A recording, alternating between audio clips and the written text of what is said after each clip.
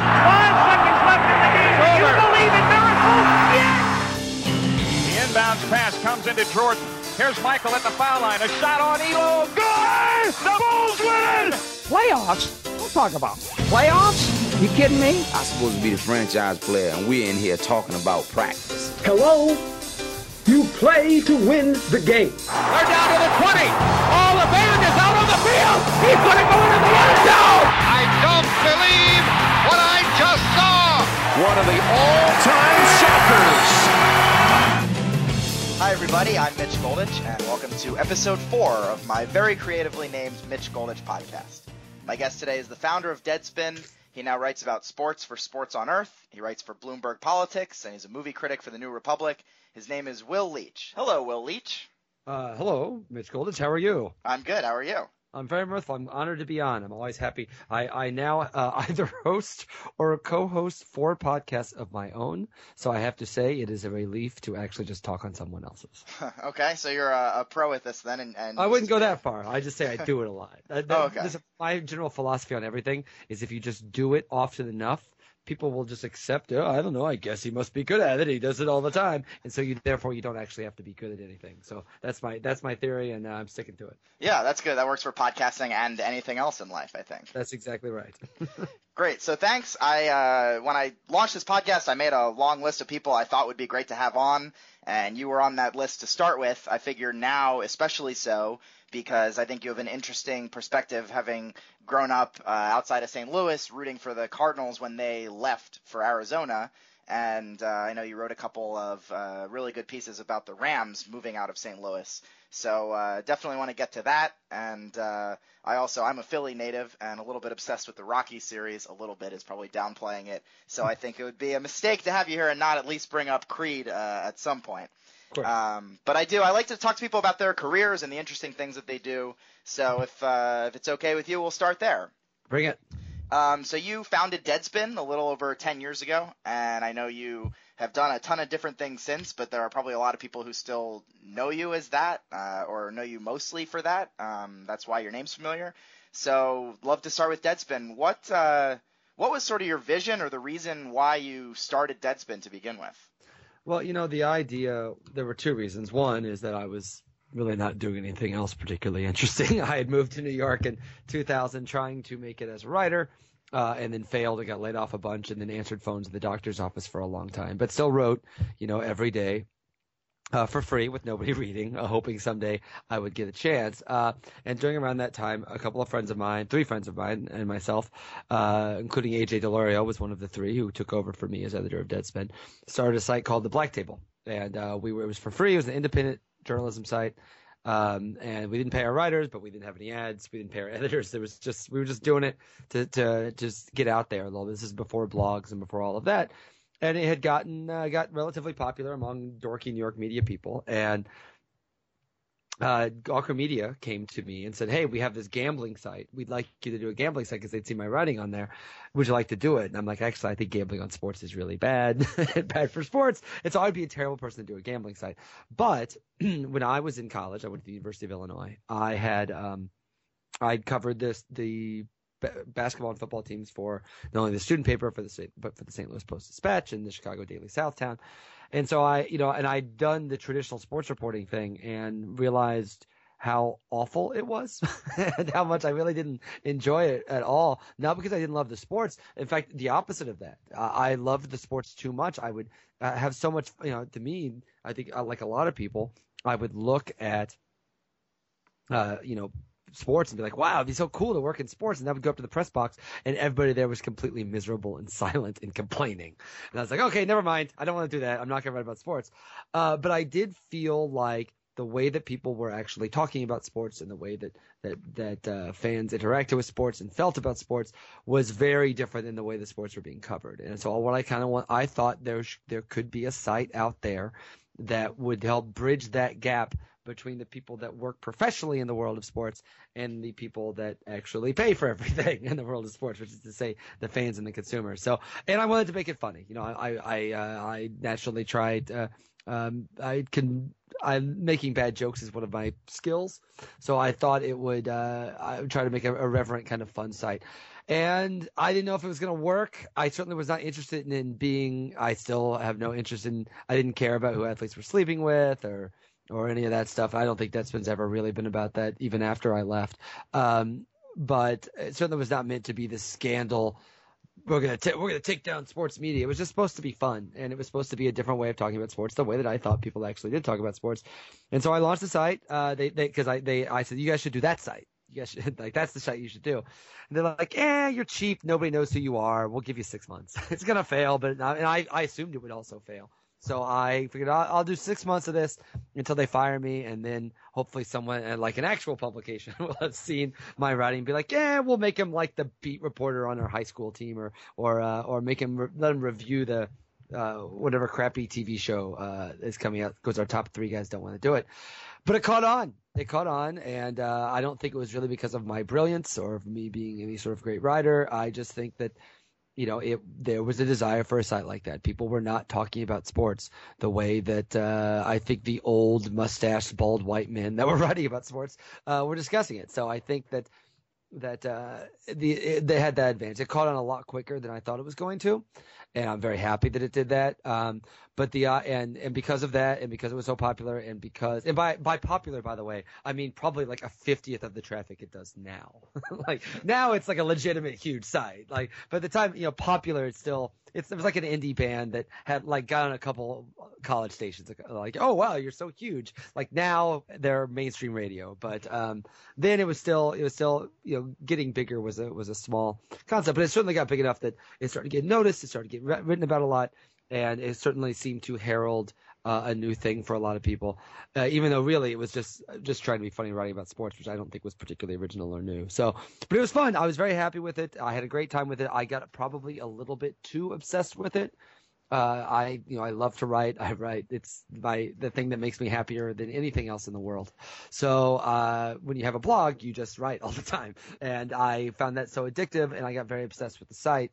That I made it about almost 3 years. I wasn't burnt out to any stretch of the imagination, but I also saw that it was starting to get into bad habits in my writing. You can see that as the site was getting bigger and as Gawker Media was starting to get bigger, they were going to want to take the site in a more broad, more mainstream direction that I was particularly interested in taking it in. And so AJ took over for it for me in July of 2008 and did and made it big enough that I still get credit for having founded Deadspin, even though I feel like if I would have stayed running Deadspin, I would have kept doing my weird little posts about Nirvana and Woody Allen and the Cardinals and all of these nerdy little things that I care about. And it would have been very popular among this very small subsect of people, but would have never grown the way that it probably needed to. So I'm glad they do incredible work now. The scope and the breadth and depth of the stuff that they do there astounds me. I would have never thought that Deadspin would, Albert Burnecko just wrote this incredible piece about Wile E. Coyote on the site that I would have never even dreamed that Deadspin would be able to run something like that. So what they do now, I think, is really impressive, and I'm really just in awe of them. But, I always do kind of feel like, when I get credits for, hey, you founded Deadspin. I'm like, yes, I did launch Deadspin and I did make it initially very popular. But, the reason that I get any credit for having founded Deadspin is really because of the work of the people that came after me. So I feel myself very lucky. If someone terrible would have come, if it hadn't been AJ or then Tommy Craggs and now Tim Marchman, these really, really smart people who know what they're doing and have a great idea for the site, if it would have been someone dumb that took over for them, when I left, AJ Delorio and Clay Travis, if you can believe that, were actually the co-editors for the site. No offense to what Clay does over there at Fox, but I'm not sure Deadspin survives if Clay is the one that continues to run that site rather than AJ. So I'm glad the direction they took it in, not only a smart and popular direction, but a really interesting and creative direction. And so I'm lucky for that opportunity. And I still hang out there. I write a big piece. I fill in for Drew. Of course, Drew McGarry, the most popular writer now, he was a commenter on Deadspin in the early days that we just like, hey, that guy's really funny. You should write something up here. So that spirit, I hope, is still there, and I'm honored to get to be a part. And I recognize that, when I die, if anyone even bothers to write an obituary, Deadspin will be in the first paragraph, even though it's something I left a long time ago, and I have no problems with that. I'm honored by the work they do, and it reflects only positively on me, even if I haven't necessarily done anything to deserve it. Okay, I mean, I was going to ask how it feels sort of watching from afar as it blew up, in your words, from indie band to mainstream radio. But I mean, how much are you still? You're still in touch a lot with the guys who are there, right? How often? Less than I used to be. Just because I know them all and I've met them all, and you know, when AJ took over for me, like AJ was the best man at my wedding. Like AJ and I are very good friends. And Tommy Craggs, who took over, is also one of my very good friends. And he was at my wedding, and he came out for my 40th birthday party this year. Like, these are like close friends.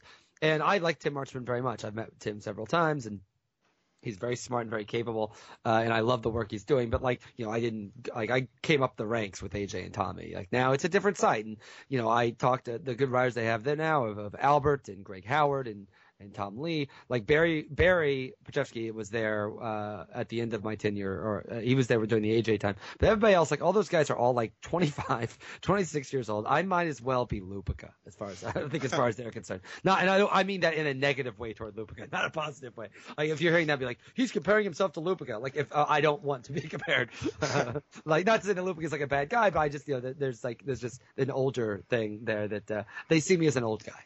Is basically what I'm saying. So, which is fine. I'm actually perfectly comfortable with that. So, and like, I was on a panel with Greg Howard at the University of Syracuse a while back, and he is, you know, freakishly talented in a way that I am honored that a writer as smart and ambitious as him, you know, he looks a lot across the landscape and says, you know, the place I can do my best work and have the freedom to do my best stuff is Deadspin, which is exciting to me. That is what I wanted Deadspin to be. Like, I certainly never imagined it would be as large and have the scope of things that it does now, but I certainly wanted it to be a place, you know, if Deadspin would have turned into Barstool Sports and were as big as it were now, I'd be really depressed.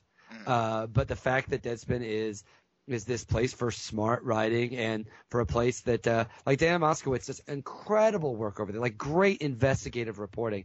I trust her I trust her reporting as much as I trust anyone at the New York Times, and a lot of these major places. So to see that is, that's thrilling because, you know, it's a place that I love to read, you know, and yeah, it's not what I did anymore. And that's good because it's better than what I did. So, I was involved a lot in the early days with AJ and advising him and Tommy, I think to a lesser extent, but certainly was involved in that a little. And now, you know, listen, I talk to Drew, you know, I talk to those guys a lot, but you know, it's their thing now. And I would hope that they would appreciate not having me pop in and say, oh, I don't like that Deadspin did this. I don't like. Of course, they do things I don't like every publication that does something that I don't like at some point. But it's certainly not my place to ever. They're doing great work over there. They certainly have earned the right to have the freedom to not have me being like, well, that's not what I would have done. Because if the site would have been what I would have continued to be what I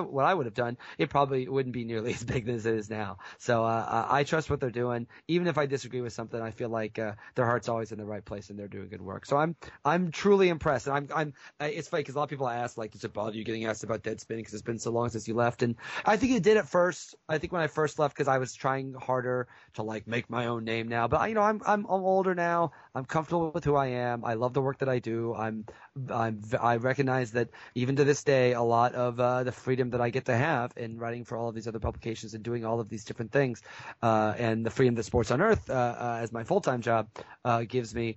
That's because of Deadspin, and I'm grateful for it. Yeah, and so I certainly had never thought Deadspin was popular in the first place because, oh, let's all gather around the computer and see what wisdom Will Leitch has to give us. Like, it was never about, it was all about this community kind of idea. So I take I'm delighted with how they're doing, and I'm honored that even unfairly I get to occasionally be still associated with it.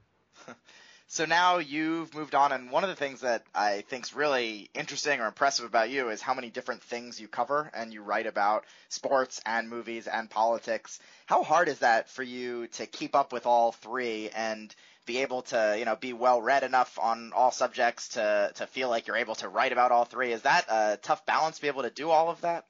You know, it's not too tough for me because I really care about all of those things. If one of my beats were economics or finance or fashion or, you know, classical music, yeah, I would be really bad at that. That would be really hard to keep up. But I really love all three of those things and always have. You know, they've always been movies specifically. movies were what I wanted to do in the first place. In college, I wanted to be Roger Ebert. The idea of being a sports writer. I started writing sports for my newspaper because it was, you got paid 85 cents per column inch. So I was like, I need some more beer money. I'll start covering basketball. And then you got in free to the games. I was like, great. It was college. I didn't really consider it like a serious thing. And frankly, still kind of don't. But so for me, these are the things I've always been obsessed with. And so writing about movies, if anything, writing about sports was more of an initial challenge than writing about movies was. Politics is different because I've never covered an election before. I'm actually going out to Iowa right a few days after. I don't know when this is running, but on Tuesday, the 26th, is when I head to Iowa to cover the caucuses. And then I go straight from there for the Super Bowl. So yeah, there's some upshifting and downshifting there to be sure. But these are things I'm obsessed with. I've always been obsessed with politics. I've always wanted to cover an election. It's frankly been a dream of mine to be able to do it. I'm very fortunate that Bloomberg is letting me tag along to the really interesting stuff that they're doing over there. So, but no, I find it. I like all of those things so much and care about them so much and have if I weren't writing about those things full time, I would be reading just as much about them as I am now. Because it comes naturally to me because this is, I find myself a consumer of media. It's very difficult for me sometimes to, I have people, whether I interview an athlete or I interview a politician or interview someone in movies, one of the things I moved to Athens, Georgia, and I lived in New York for 13 years and moved about 2 years ago. And I don't really hang out with people in media anymore, which I have to say is great and good for the soul. Not because media people are bad people, but just like anything else. You end up just talking about media all the time and you lose touch with what actual people are talking about. So, but one of the things that actual people often want to know is they want to know, who's it cool that you've met? Who have you interviewed? Who's it cool? So on. And I don't really care. I have to say, I'm never impressed by athletes. I'm never impressed by politicians. I'm never impressed by movie stars or any of that stuff. I'm impressed by other writers whose work that I enjoy, to be entirely honest. If I meet someone who I can't believe how good they are, that is, to me, those are my celebrities, so I read everything, I consume everything. And, and so for me, reading and keeping up with everything on these three topics, it's always strange. I hear that you always hear the stick to sports thing, or stick to movies, or stick to politics, or stick whatever you do, and I find that really baffling because frankly, no one. It's always weird to take someone who writes about sports professionally and say stick to sports when most of the time you're yelling at them for being an idiot for what they say about sports anyway. No one is. The idea that if you tell me to stick to sports, you are assuming an expertise in sports I don't really necessarily have, and the same goes to movies and the same goes to politics. We're all idiots. I just type fast and I try to find interesting things to write about. And so for me, yeah, there's a little bit of shifting in that. The only real shifting I have to do is to remember who a specific audience on a specific site is. But really, that's just more of how much do I have to. I wrote a piece. I have a video piece going on Bloomberg. The show Bloomberg Politics is the site, but the show is With All Due Respect, which is on Bloomberg TV at 5:00 Eastern, and then runs again on MSNBC at 6:00 Eastern. I have a video piece coming out on Friday that is about football. It's about how which presidential candidates relate to which football teams that are left in the playoffs. But to me, the hard part, that is not knowing what I'm talking about. The hard part is remembering what Bloomberg readers know about sports and what they don't know about sports. That is the harder part. But for me, keeping these things in my mind simultaneously is something that I've always done because I always care about them. So I'm just lucky and honored that they let me keep doing all of this because I couldn't be having more fun. It reminds me a little bit of, I'm going to the Super Bowl this year, and someone asked me, what's it like going to the Super Bowl? And, if you ask anyone that's been to more than one Super Bowl, the answer is, it sucks. Covering a Super Bowl is not a fun time. The game is awesome. The game is terrific. The game is this incredible experience that you'd expect it to be. But everything that surrounds the Super Bowl is just it's just a bunch of people selling such a shady people selling junk. It's the NFL, for crying out loud. That's what this is. So and a bunch of rich douchebags, just being douchebags all week. It's just the actual experience around the Super Bowl I find deeply unpleasant. And fortunately, it's almost always taken care of. But oh, right, you're at the game, you're at the Super Bowl, and it's amazing. But the point is when you've been to the Super Bowl for a few times, the experience of the Super Bowl gets a little jaded, and you find the experience. You tell someone in a podcast that going to the Super Bowl sucks, while people are listening, being like, "Hey, asshead, going to the Super Bowl is awesome," and you're correct, and both people are correct. But for me, politics, I've never covered politics before. So I covered a Trump rally in Mobile Alabama, right when he first kind of started to take off. And, I went to the Republican debate at the Reagan Library, and I was surrounded by political reporters that do this all the time. This is old hat, and they're so bored with it. And I am just like, I can't believe it. This is amazing. I can't believe I get to get away with this. And I feel like that's a really important attitude for anyone to have when they're covering anything. So I hope that makes for better work. And I joke a little bit because, I say going to the Super Bowl sucks, but I still have a great time going there. It's just going to media day sucks. And walking through all the convention halls where they're selling whatever terrible vitamin supplements or whatever that shady former athletes and trainers are hawking. And it's media night now this year. Yeah, oh yeah. Now, I definitely wasn't before. Now I'm really not going. So, because I think someone SB Nation needs to get our reporters stoned and send them to media day. That is why someone hasn't done this. Or maybe I'll do that story. I guess they need the Super Bowl in Denver, I suppose. But anyway, the point is, I think you need to have that excitement level to be able to cover anything. And for me, one thing I'm very happy about, because obviously I do all this other stuff, but sports are the things I've covered most closely for the last 10 years. I still love sports, man. I still love it. When I go to Iowa, I'm going to sneak in to get out to a Drake game. And Drake, before he was a popular entertainer, was a university. And now, so I'll be watching Drake play Bradley, I think, just to sneak out and go to a game. I'll go to a San Jose State game when I'm at the Super Bowl. For me, I love watching sports. I can't wait until the conference championship games this weekend, not just because one of my teams is in them, but I'll be watching them on my couch and like everybody else will. And that is something that I felt was important, even in the launching of Deadspin, is to remember that, I work as a reporter and I cover some things, but I still really love sports, and I think you kind of have to have that to continue to write about them effectively. Yeah, so then I have a question. This probably works for your trip to Iowa and out to the Super Bowl, but how much of your trip is planned and you know what you're going to do, or are you just going to kind of show up and sniff around and see what's there and go off in some direction that you get there and decide you like? Because I feel like, having not covered a caucus before, or you're not necessarily on a beat for one of the two teams in the Super Bowl, there's some freedom to just go out and find interesting stories. So how much is structured, and how much is it going to be just you getting on the ground and looking for cool stuff to do? The Super Bowl will definitely just be me showing up. That's what it usually is. I joke about this, but the Super Bowl is actually a fun thing to cover. It's not really a fun thing to see the soullessness of American capitalism ripped bare, but certainly it is fun to write about, because there's just last year in particular. Last year was I wrote a big piece last year I was very happy with that turned out about. It was basically about how not only Marshawn Lynch talking about, or not talking to the media, but the media's reaction to it, and how it was a fascinating kind of thing to realize that in a larger sense, once you kind of fallen back on it, you realize that there's really no reason to.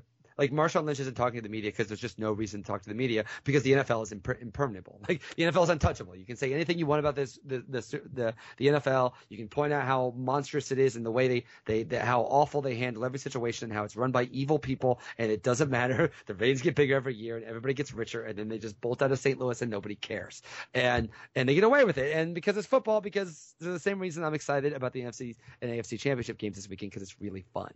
So that's a rich topic, but that's not a topic I would be able to spend a lot of time on if I were out there going, okay, here's your sidebar on the Seahawks offensive line.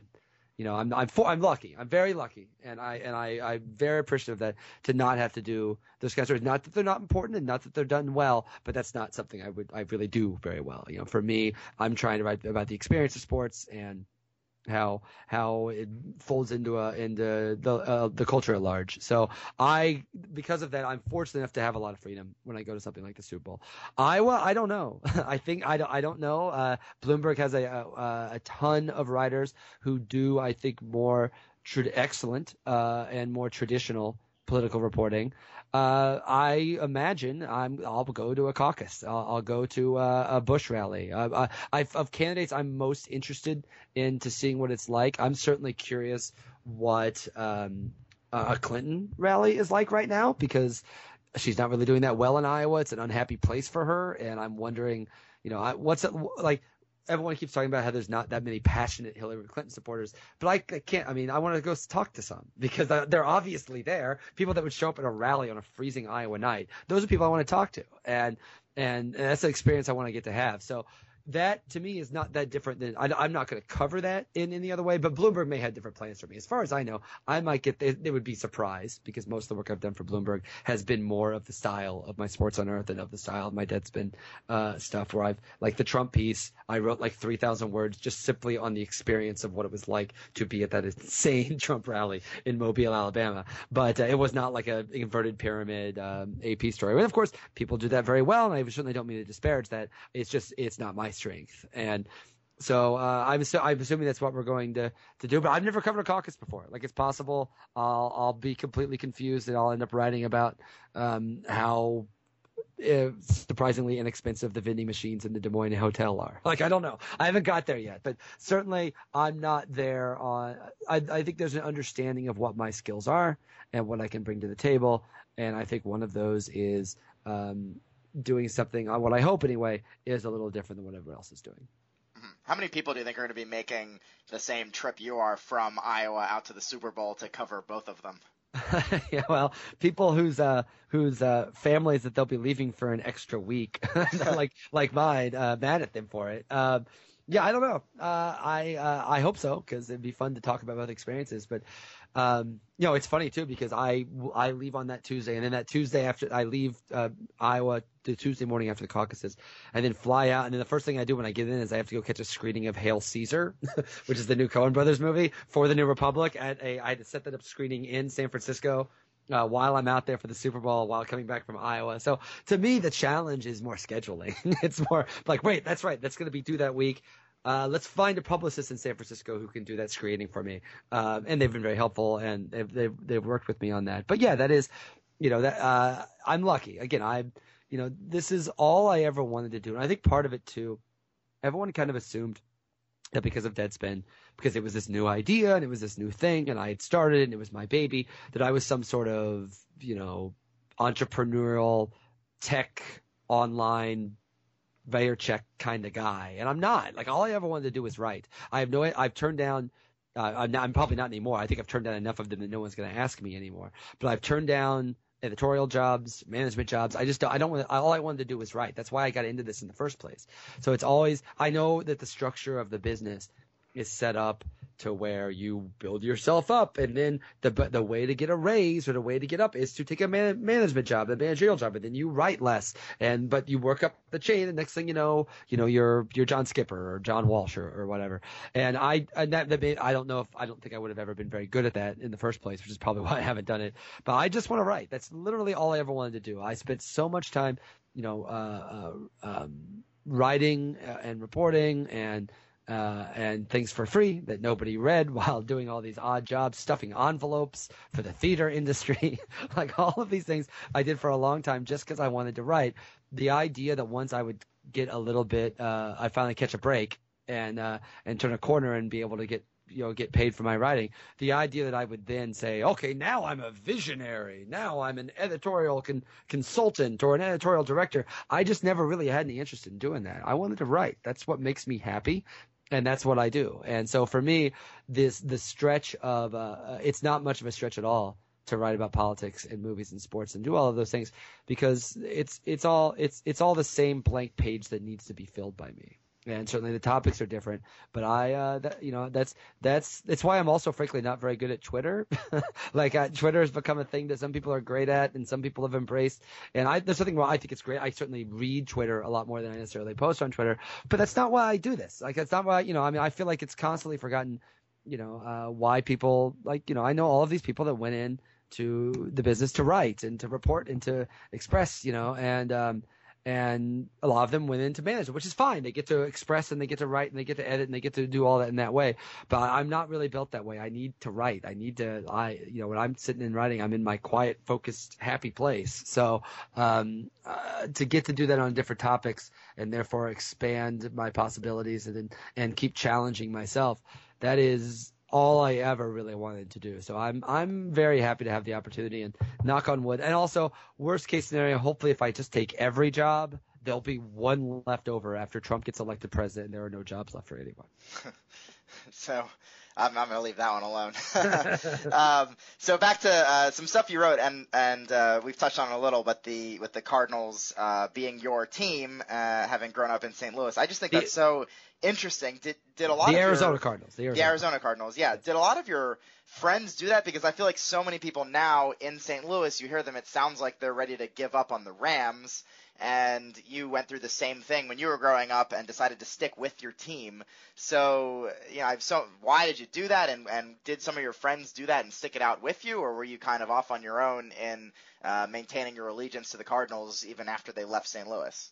Yeah, first off, when it came to my friends, by that point, most of them were already Bears fans because that was right after the Super Bowl shuffle. That was 2 years after the Super Bowl shuffle. After the Super Bowl shuffle, everybody loved the Bears. Because remember, I didn't grow up in St. Louis itself. I grew up in Central Illinois, which is right around that Chicago, St. Louis. There's more St. Louis fans, like for baseball, for example. There are more Cardinals fans than there are Cubs fans, but there's still some Cubs fans hanging around. Around that time, everyone mostly just shifted to the Bears. And I'm sure they didn't do that in the city of St. Louis. I don't know. I didn't grow up in the city of St. Louis. But certainly among my friends, they were probably already with the Bears anyway because it was the fridge. It was Walter Payton. It was Jim McMahon and all that. So for me, though, it was pretty easy, to be honest, because when you root for a sports team, you root for them 24 hours a day, 365 days a year, particularly now, where you have access to. Like, I just spent an hour and a half listening to a podcast about the St. Louis Cardinals baseball team on January 21st. Like, there is and there will be 10 news stories by next Monday about that team, and I will read every single one of them. So when you're a fan of a team, there's not I'm invested in everything that's going on. I can tell you that don't challenge me, but I think I can name most of the 53-man roster for the Arizona Cardinals, and I know who they drafted, and I know where their pick is next year, and I know who's up for a contract stuff. Because when you're a fan of a team, a deep fan of a team, you're obsessed with stuff like that. It's not something that can just drop someday, and you're like, oh, okay, now I don't like. At least if you're a more casual fan, that's probably a little easier, and that's fine.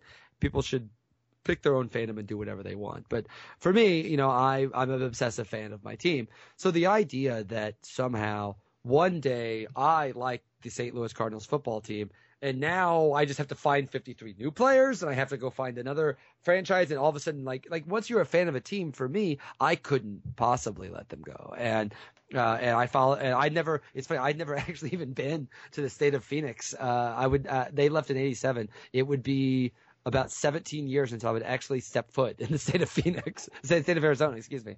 So I certainly had no connection to it, but I have a column in the next issue of New York Magazine about this very thing, about how kind of helping how Rams fans can deal with it, and how any team, when your team leaves, because the way it is now, my son, I'm a Knicks fan. When I moved to New York, I never really had an NBA team, and so I picked up the Knicks, and I've stuck with them now that I've left.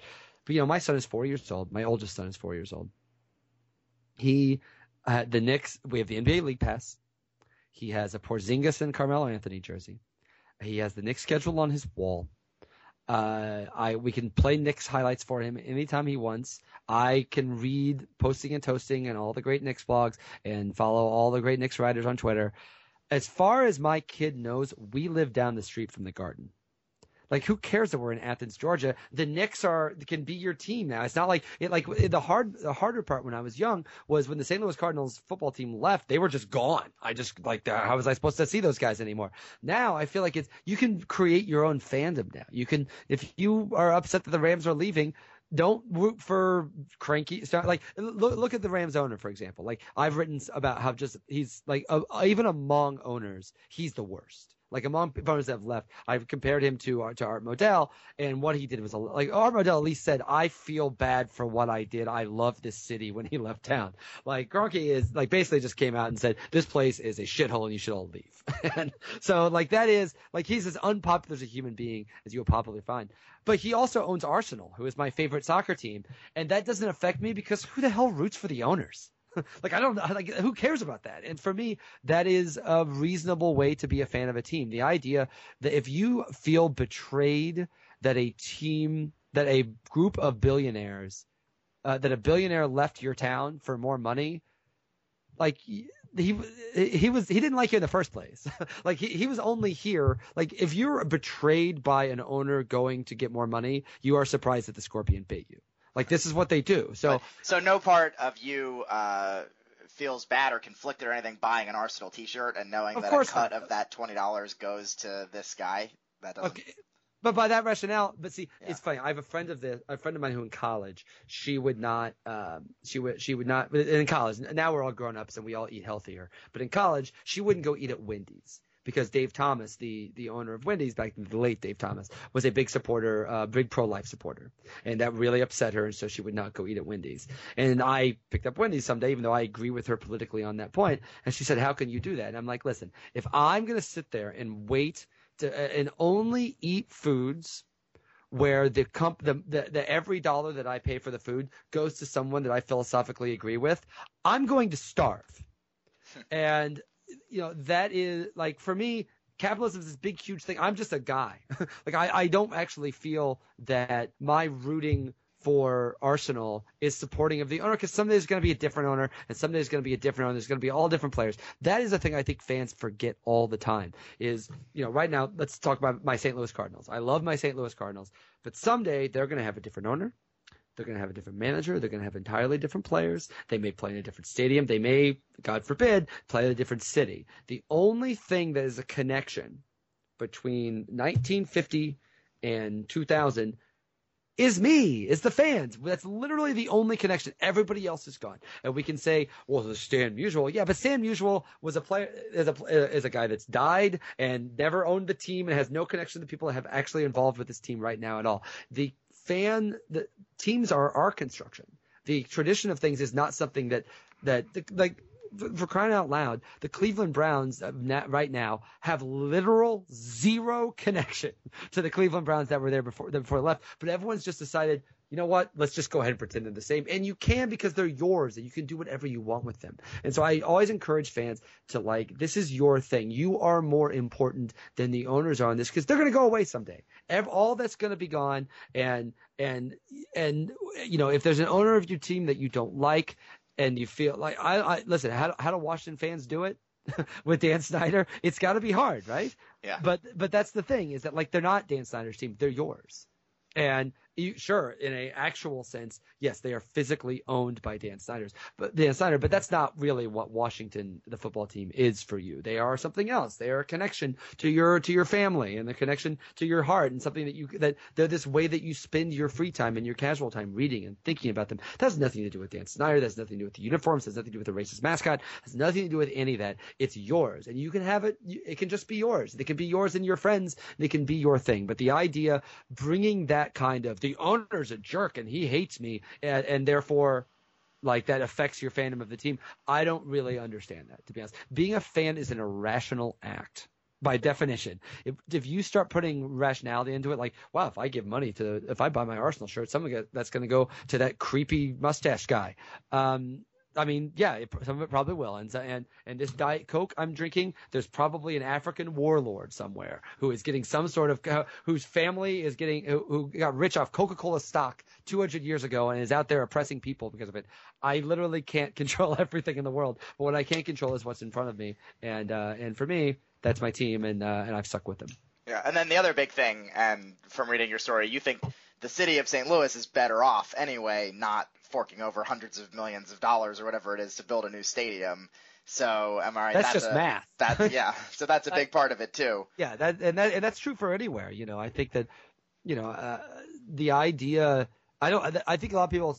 Some people read that column and were like, well, he's just trying to defend St. Louis. That's true anywhere, man. No one should give the NFL, of all people, $400 million to build them in a stadium. That's insane. The NFL is never minding a city like St. Louis, which has had struggled, but any city, there's a finite amount of money that a city can spend, and you need to spend it on your people and school and sanitation and basic infrastructure.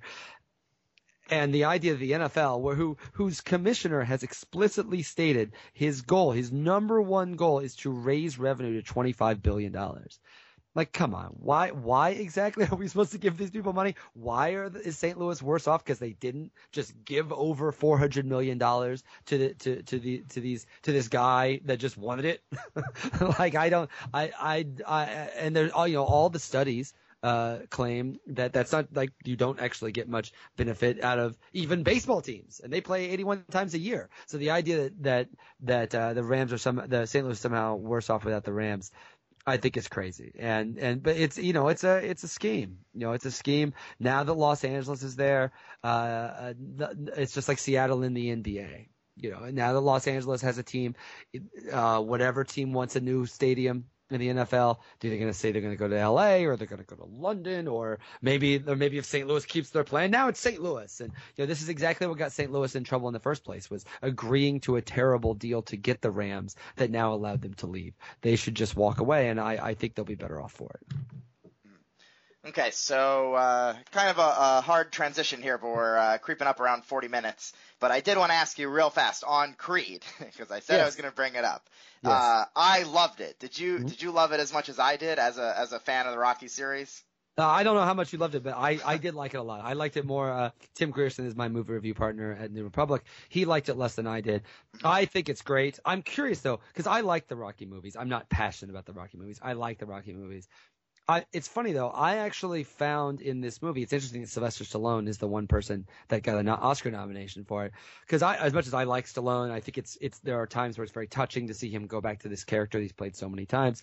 That even some of the bad Rocky movies, you can still tell there's a tenderness to the way he feels about that character, as opposed to the way he feels about Rambo, for example. So clearly, I appreciate that. But I have to say, there were many times in that movie where I was like, okay, can we move off of Rocky? Let's get back to the couple. Let's get back to his life. I found that story a little bit more interesting. Frankly, at times, even more than the boxing.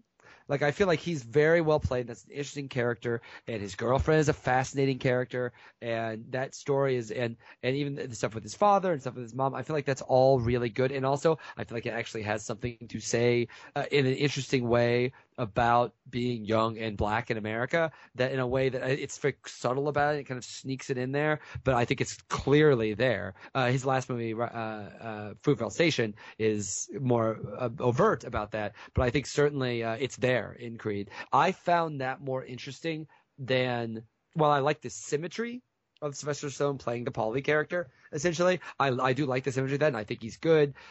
I also, I kept wanting the movie to get back to Creed and his girlfriend, because I think that's the most interesting part to me. The thing that I like about this, the way this movie connects to the original Rocky in a way that I find very likable, is actually Rocky and Adrian. I find the love story really sharp in Creed, and the boxing scenes are very well done. He's a very good director, and so I like Creed a lot. But I have to say, though, it feels not like a Rocky movie. It feels like the start. It feels like a nod to the Rocky movies, and here's Stallone, and then now we can go move off in our own direction. And I hope they do that, to be honest, because I feel like I think it's a very good way to kind of close out the Rocky movies and maybe start off into his own thing. Yeah, do you think they can keep this going as a Creed series, even if they eventually decide to kill off the Rocky character? I think so. I think. I mean, this movie was so well received and has done so well that there's got to be another one. I think they're already working on another one. I think Stallone is going to be in it, but I do think that there's going to be a clear transition away from that storyline. I think there's got to be. I think, again, like even with the movie, again, I like the movie. I kind of wish it would have ended with him and her rather than him and Rocky. I understand why it does. Because it's Rocky and you got to wrap it all up, and there's the idea of him going up the steps to the statue. I get it. It works out I do find it effective, but I find myself particularly in a similar way to Star Wars, to be entirely honest. I like both of those movies a lot, but I find myself impatient with the nods to the past and wanting to get on with the new story. I feel the same way about Star Wars, and so I'm, as much as I enjoyed both Creed and Force Awakens, I'm actually looking forward to their sequels maybe a little bit more. Mm-hmm. So maybe this is the last question, but I did see you and Grierson at Deadspin posted your ranking of all the Rocky movies, including Creed. but you then admitted you hadn't seen Creed yet when you made the rankings, and also that you're doing that with somebody else. Yes. So, I hate to use the word blame, but when I see Rocky IV listed 6th on the whole list, maybe the question is who to blame. But I guess I'm curious. I'll take the blame on that one. So what would be your ranking, yours solo, now having seen Creed? How would you rank the 7? Okay, I'm bringing it up right now. Let's go through this. Okay, so 1 is Rocky. 2 is, I have to say, I'm a Rocky 3 guy. I agree with that one. I think Rocky 3 is pure entertainment. And to me, the key to the Rocky movies too, and it's one thing that doesn't work quite as well in Creed. It's like Rocky 3 has the best villain. Like Clubber Lang is the best impenetrable, cannot be defeated villain.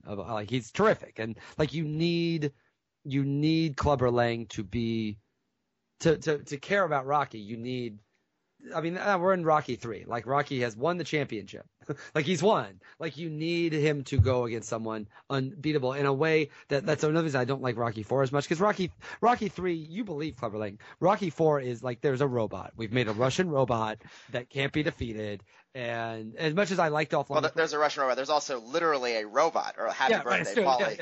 It's a ridiculous movie. But yeah, technology has not quite expanded by the way, to where that's happening. I would probably put Creed. I'm actually comfortable with these rankings. I'm with the top 4 because the rankings were Rocky 1, Rocky 1st, Rocky 3 2nd, Rocky 2 3rd, Creed 4th. I would maybe switch 2 and 4, but maybe with Creed and Rocky 2, but maybe not. I think they're actually pretty close. And then I actually do like. Do you like Rocky Balboa, the 2006 one? I did, yeah. I mean, it was so much better than 5 is the big issue. Yeah, and 5 is terrible. Yeah. Like 5 is like nobody likes 5, right? Right. Yeah, nobody likes 5. And so I think that's fair. So basically, I think we can all agree. I don't like Rocky 4 as much as you do. But so you think Rocky 4 is better than Rocky 3 or Rocky 2? It's so hard. It's kind of like, people ask you what's your favorite movie, and it's hard to – I always think like comedies are a separate category than like actually good movies that are like – well, and comedies can be good movies. But it's sort of like Rocky 4 is almost in a different category than the others because like you have to go in it knowing that it's ridiculous. And you say, okay, this is a ridiculous movie, but I think I love it for different reasons than I love like the first 2. Yeah. It's very hard. I think – when's the last time you saw Rocky 4? Pretty recently. Oh, okay, good. That's impressive. I found because we went back and watched them all for that one, and we were surprised how little we thought that one held up. I'll confess, that was the one where like, okay, this movie is pretty silly, but there's no question, Rocky 5 is terrible. We can all agree that Rocky 5 is terrible. Okay, so we've got your final list then. My personal final list is 7. Yeah, you know what? I'm in agreement with this. Honestly, I'm in agreement with this with the list we had. 7 is Rocky 5, and frankly, it's 7 and then a large stretch of time. Yeah. A large stretch. Rocky 5 is the worst. I would probably put Rocky 4, to be honest. I actually like Rocky Balboa more than Rocky 4. I will confess that. So Rocky 4 is 6. Rocky Balboa is 5. Creed. I'll put Rocky 2 at the third spot. Creed as the second. Excuse me, at the 4th spot. Creed as the 3rd spot. Rocky 3 as the 2nd spot, and the original Rocky as the best one. But I am excited to see what the next Creed is. The problem is the way I really want the Creed sequel to go is actually not to have a lot of boxing and to not have a lot of training. And I'm gonna guess, just an early wager, that's not the direction they're gonna go with it. Yeah. Okay. Well, on that, I will let you go. This was a lot of fun. Thank you very much, Will, for making the time and coming on here. That was great. For everyone else out there listening, you can follow Will on Twitter. It's at William F. Leitch, which is Leitch. Check out, he posts links to all of his writing, and definitely want to keep an eye out for that New York Mag piece on the Rams. Everyone else, you can also follow me on Twitter. I'm at Mitch Goldich, Goldich. If you've made it this far, hopefully it means you enjoyed the podcast and you'd be willing to subscribe. You can search for the Mitch Goldich podcast on iTunes. If you really liked it, feel free to leave a rating and a review, which I don't know if that helps people find it or not, but that would certainly be nice and appreciated. I also have a Facebook page. You can search Mitch Goldich on Facebook for just links to my writing and podcasts and no other clutter, I promise. And everything's also up at mitchgoldich.com. So once again, thanks a lot to Will, and I'll talk to all of you again later.